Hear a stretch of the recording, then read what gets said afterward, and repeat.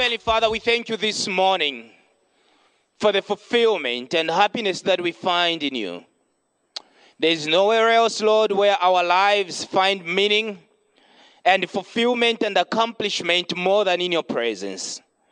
And we thank you, Lord, for your complete work on the cross of Calvary, Jesus, for what you did for us, and that together we are called sons and daughters of God because of your work and your sacrifice on the cross of Calvary. As we listen to your word, Lord, may you open our spirit and mind that we may grasp, understand, and put to practice the things that you want us, Lord, to walk in, and gain the understanding that will liberate us in these end of days. In the name of the Lord Jesus Christ, we pray. Amen. Awesome.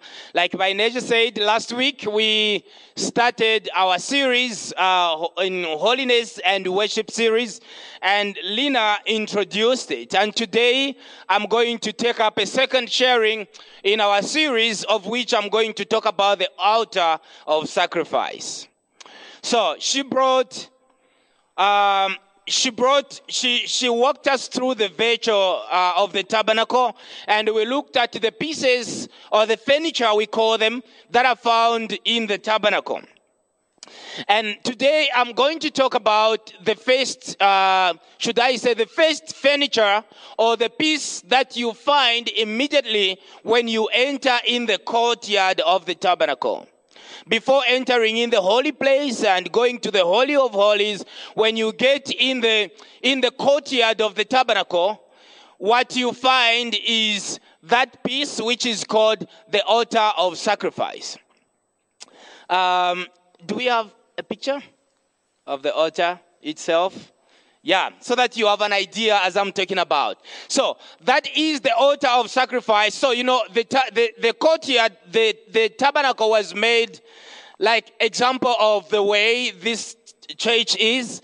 Outside there is the courtyard where everyone else comes. They enter through one gate and they enter right at the gate. When you come, you find that piece, you know. Now, before you enter, imagine this is the holy place where we are. And there was a huge curtain. Behind it, it is the Holy of Holies where no one else is allowed to go. Now, just like the curtain is there, that's where the Holy of Holies. This is the holy place where other items or furniture we are going to talk about were found. But before that, outside there, you find the altar of sacrifice. It was also called the altar of burnt offering. Now, on this piece of furniture, we see the priests, the high priests or the priests, they were there working on that altar every day. They were on the altar of sacrifice, and then we have people coming to offer their sacrifice. Now, this place also was called, like you can see, it was the slaughter place, we can call it, because that's where they killed all the animals that came in. It was the first thing the worshippers saw when they entered in the place of worship, in the sanctuary. When they just entered in the yard where the tabernacle was, the first thing they saw was the altar of sacrifice. You know, this place, it was easily accessible. You could see it. It was unavoidable. And it was unmistakable. It was not like something that happened to be there. It was intentionally placed there. Okay? Every man who passed through the courtyard had to pass by this bloodshed or blood-stained altar where they had to offer sacrifice to the Lord. And the sacrifice they offered was animal sacrifice. It was either a lamb. The whole lamb was brought, killed, and put on that and offered. The priests were there to be able to burn that animal there. And the smoke had to go to God. And when the smoke went straight, like you can see, then your sacrifice was received by God. If your smoke did not go straight up to God, it scattered all over around, it was not received to the Lord. You know, the Lord did not receive your sacrifice. Therefore, your sin was not atoned for, or your sin was not covered.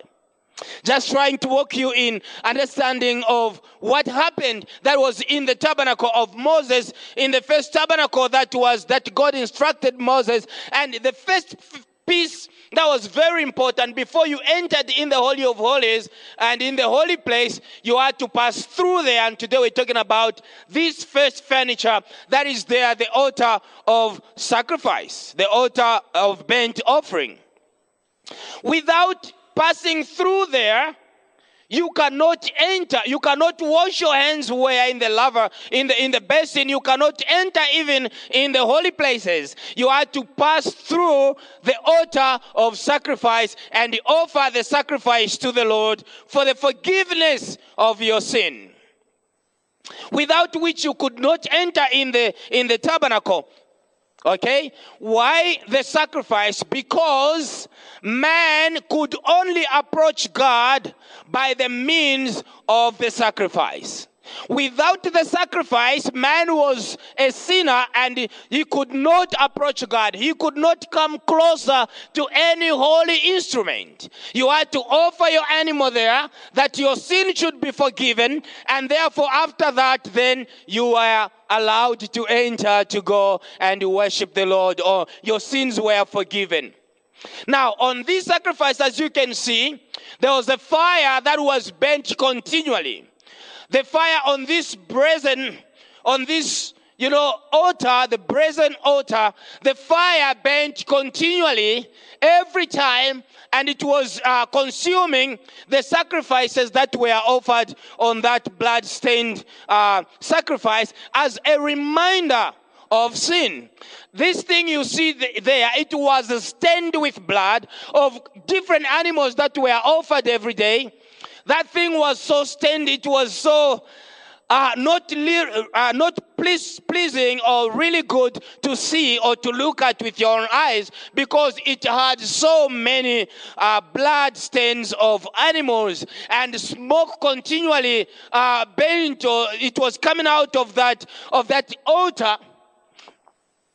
So to say, it was distasteful to see in the eyes, and that was a reminder of how distasteful sin was to God. That was a reminder to the people of Israel of how unpleasing, of how sin looked before the Lord, of how sin appeared before the Lord.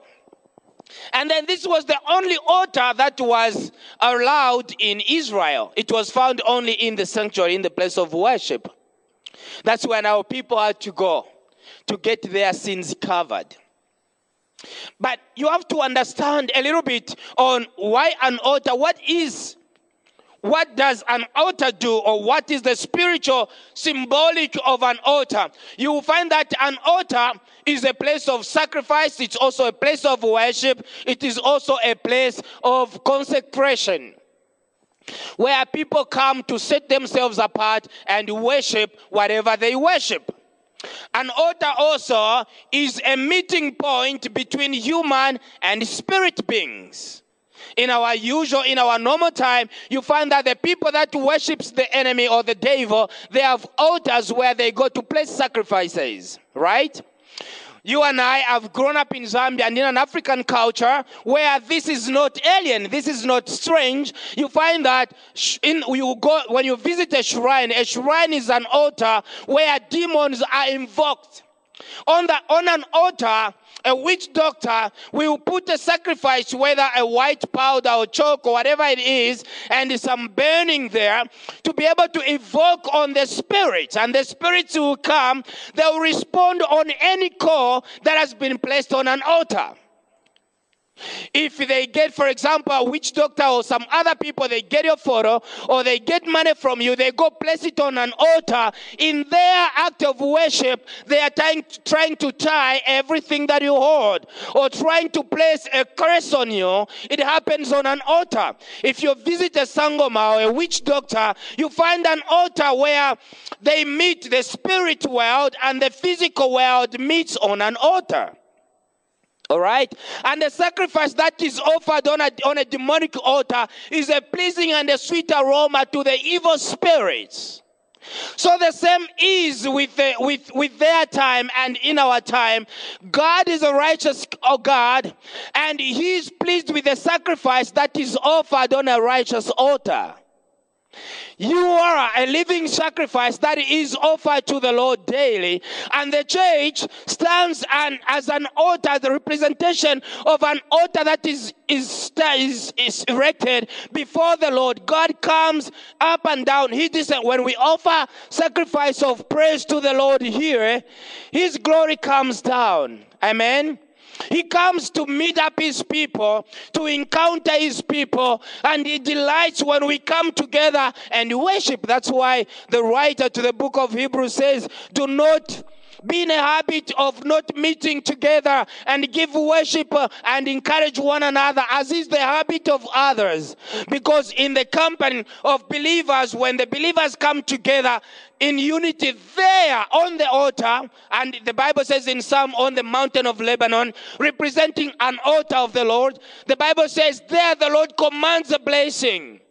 There the Lord commands his blessing and favor forevermore. On the altar of God, when we offer a sacrifice of worship through holiness, our bodies are holy to the Lord, and we offer ourselves to the Lord. We worship the Lord. His glory comes down, and we inhabit, we joy, we rejoice, and we live in the presence of the Lord. So, an altar also is a place where covenants are cut. On the altar, covenants are cut, vows are made on the altar. It is the gate into the spirit world. An altar is a spiritual highway for a visitation. An altar also, like we see in Genesis 28, also God is trying to explain something. We see that an altar is the gate of heaven, where heaven descends on earth. Heaven on earth happens on an altar. Happens when sacrifice is offered on an altar. That's why God calls us his temple, and we are the sacrifice. He says we are living sacrifice. We are the temple. God comes down to come and consume the sacrifice, to come and delight in the sacrifice that we offer to him. That said, it is very important for you and I to offer the sacrifice of praise to the Lord our God. When you are holy, you offer sacrifice of praise and worship to God. He comes down to come and receive that sweet sacrifice that has been offered to him. Isn't that so wonderful? So, this altar, the characteristics of an altar, I was just thinking about then what is a characteristics of an altar. We find that the characteristic of an altar is that altars have power to bless. The altar has got power to bless. That's why they had that altar we saw, because there God came to bless them. God came to cover their sin on an altar. The altar has got power. Altars can speak for generations. We see one altar in Genesis 28, where many years before Isaac was born, Abraham had offered to the Lord a sacrifice on this mountain, and then after that, he was gone, he was dead. His son was passing, and Jacob and all that, and then he went there to go and sleep on a stone, not knowing that many years ago, Abraham had offered sacrifices on that altar, on that place, and God still remembered the sacrifice that was offered. There was a ladder that was going up from heaven to earth, and the angels were watching that place because somebody erected an altar there and offered sacrifice to the Lord. So what am I trying to say? Altars can speak for generations. When you raise an altar to the Lord, when you stand and make your family to be an altar to the Lord in a spiritual sense, God will always visit that family. When you come together as family and pray to the Lord, when you dedicate your family, you dedicate your life to the Lord, that's a covenant between you and God that will never be cut. Because God always visits an altar, he visits a place of sacrifice. You know, also, altar stands as a memorial for those who raised them. It speaks for your children, speaks for your descendants. We also see that praise and worship presented from a holy and sanctified altar represents sweet incense that God cannot reject. So that's why that altar was there, stained with blood. It was because it was reminding them that God is looking to make is looking for a people he can make a covenant with. A people that he can enter in partnership with. A people that he wants to redeem. God created you and I for a purpose, and he wants you to come to him, to his altar, so that you may find purpose, so that you may find redemption, so that you may find salvation on the altar that was offered 2,000 years ago, that was raised 2,000 years ago. So now another thing is that the altar, it brings the need for the sacrifice. When we see the altar, we see the need for a sacrifice. There was a need for sacrifice. Now, let me tell you, in Hebrews chapter 9 and verse 22, here's what the Bible says. In fact, the law requires that nearly everything be cleansed with blood, and without the shedding of blood, there is no forgiveness of sin. Have you seen the need for sacrifice? Without the shedding of blood, there is no need. Without the shedding of blood, there is no forgiveness. And blood that is shed just elsewhere is spilled. But the blood that was shed on an altar was covering the sin of mankind. The blood that they shed on the altar of sacrifice in the Old Testament, it covered, it atoned. When we are talking about atonement, we are talking about covering. It covered the sins of men. Now, even in our time, you know that you and I have fallen short of glory of God and as sinners, we have sinned against God. And you know God's punishment for sin? What is? Death, right? Death is God's punishment for sin. God is not lenient on sin. With God, sin is sin. It is so detestable. Sin is so unpleasing to God. Actually, sin is the only thing that breaks God's heart so badly. Such that the way it breaks God's heart, God also pays sin equally with a penalty of death. So, no matter who it is who commits sin, God punishes sin the same way. But, you know, there is something that cools God's heart when sin is committed, and that is the sacrifice.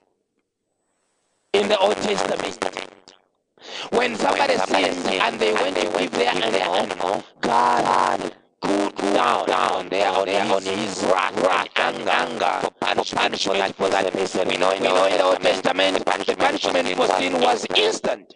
If somebody sinned, they were killed, they died, and they were stoned physically. But if they offered a sacrifice to the Lord of animal or peace sacrifice, then they actually bought themselves some few more days to live. So this was offered constantly. You had to offer animals constantly in order for your sins to be forgiven, in order for your sins to be covered or to have a weight, not to attract an immediate punishment.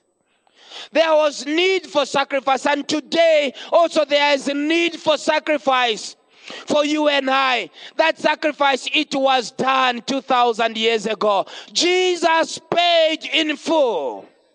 He paid for your sins and my sins in full.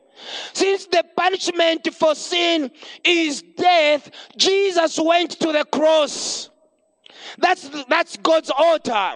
Now we are going to look shortly about God's altar, but before I go to that, the Bible in Hebrew says that for without the shedding of blood, there is no forgiveness of sin.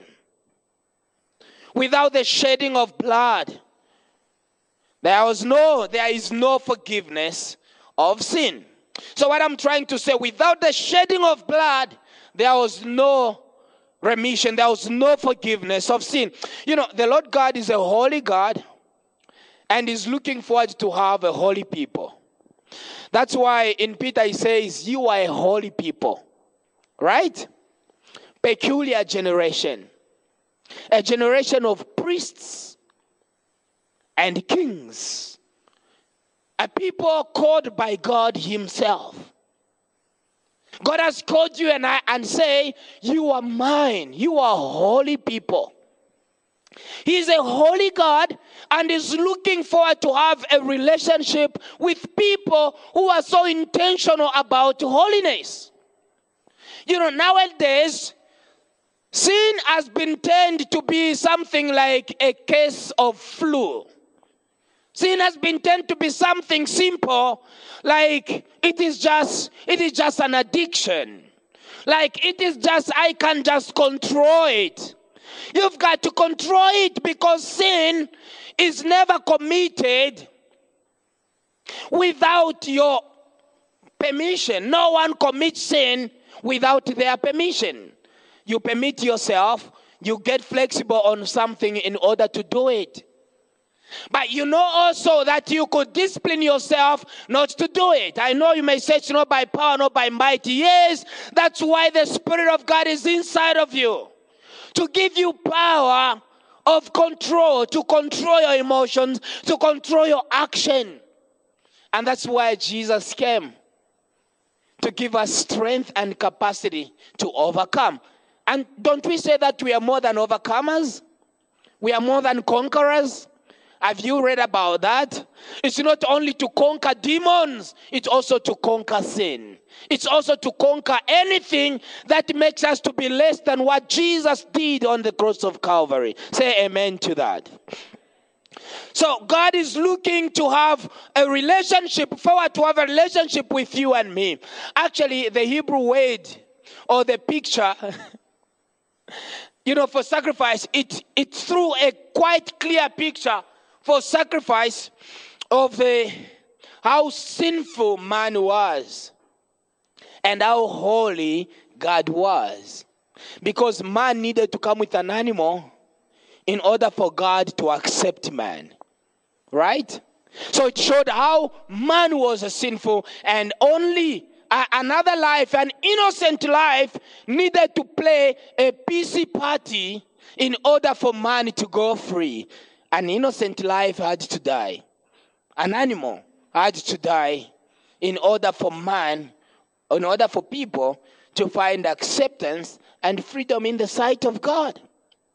And God's measure has always been the same. Because for you and I to be accepted and to come to God, there is a blood that was shed. The blood of Jesus Christ on the cross of Calvary. An innocent life died on the Calvary, on the cross, in order for you and I to have the same standing with God, to have the righteous standing. God is not counting sin on you, but is counting the righteousness of Jesus Christ on you. Your account has been removed of that filthiness of sin, but has been filled with the glory and the righteousness of Jesus Christ when you are in Christ Jesus. And when you come to him and you say, Father, I am sorry for my sin. Forgive me of my sin. I'm asking that the blood of Jesus wash me and cleanse me. The blood of Jesus comes to cleanse you because it has been shed once and for all for you. Put our hands together for Jesus for what he has done. So sin is ugly. It is just as bloody as that bloody altar, where animals were slaughtered and cut every time in order to appease man. That's how sin is. Sin is bloody. Because somebody's blood was shed in order for your sin to be paid for. Do you get that? Sin is bloody. So that's why Paul says, when we keep on living in sin, we are like crucifying Jesus again, because every time you sin, the blood of something or somebody has to pay for your sin. Otherwise, the punishment for your sin is death. So each time you sin, the blood of Jesus, you have to run to the cross. The blood of Jesus on this altar has to come and cover you, has to come and atone you, has to come and cleanse you in order that you may be clean again. So sin, when you commit it, it's not as sweet as it sounds. Somebody is feeling the pinch. Somebody is paying for your sin. All right? Sin is bloody. If you think that the blood sacrifices I was talking about are so repulsive and they are so ugly, they are, to some sensitive people, they're so like, oh my gosh, he's talking about cutting the head of an animal. I want to tell you that yes, God had to give his back on his only one son on the cross of Calvary. And that son did not just die quietly. He cried and said, my father, why have you forsaken me? And he said it in Aramathian language. Eloi, Eloi, lama sabachthani. Jesus cried on the cross of Calvary. Eloi, Eloi, lama sabachthani. My father, why have you forsaken me? He carried the sin of the world. The sin, your sin and my sin was on him. They were put on him. And he died with it, nailed it to the cross, so that you and I can be free. Oh, what a love. Oh, Jesus Christ is so good. So when we say he's a loving God, we mean it, because he did it on the cross of Calvary. Now, sacrifices and offerings were essential to worship offered to God from the time of Babel to the time of Moses, when God instructed him that there is got to be something that makes my people come close to me. Now then we see Jesus, on the cross, God's altar, like I've been talking about. On the cross, on God's altar, Jesus offers himself as a sacrifice for our sin. So this was God's altar where his lamb, his own son Jesus, the Lamb of God, was crucified. He was offered, so that you and I can find redemption, so that you and I can find salvation. Jesus was offered for you and me. Now, let me tell you one thing. Jesus offered himself, and is offering himself to you and me as a free gift. If you receive him, you have eternal life. If you reject him and run away from Christ, you have eternal punishment. There's only two things. There's never been in between. It's either you receive Jesus and have the forgiveness of sin because of the blood that he was shed on the cross of Calvary, or you reject Jesus and face the consequence. Right, I know people may say today, no, the world never will come to an end.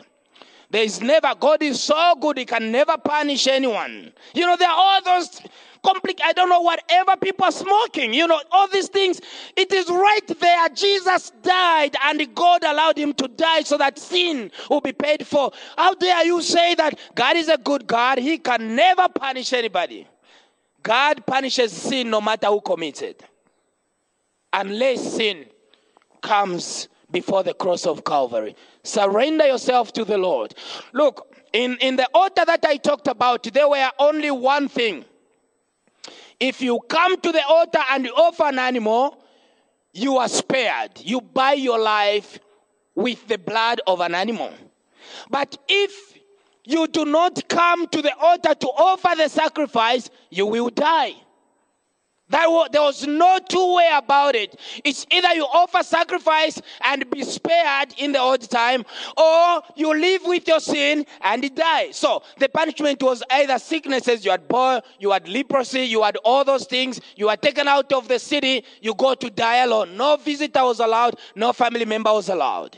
If the sin was so vivid and open, they took you outside the city and stoned you and killed you, and God certified it. No one was taken to the court for killing somebody who was a sinner. The same is, Jesus has died for you and I on the cross. It's either you come to Christ and receive salvation, or if you decide not to come to Christ, then the eternal punishment of sin will come to you. Romans 3:23 says what? The reward of sin is what? Death. But you know what it says in Romans chapter 8, verse 1? It says, now therefore there is now no condemnation to those who are in Christ Jesus. Hallelujah. If you are in Christ Jesus, your sin has already been condemned. You have no condemnation, but the love of God is reigning on you. That's the power of the cross. It is because of the cross, that's why you and I are called Christians. We are saved because the cross, on that altar, Jesus paid it all for me. Hallelujah. Hallelujah. Praise the Lord. So Jesus is calling you to the cross. He's calling you and I to come and receive God's love. What should our response be? Here it is, a response in my conclusion. Galatians chapter 2, verse 20. What our response should be. This is what the Bible says. I've been crucified with Christ Jesus.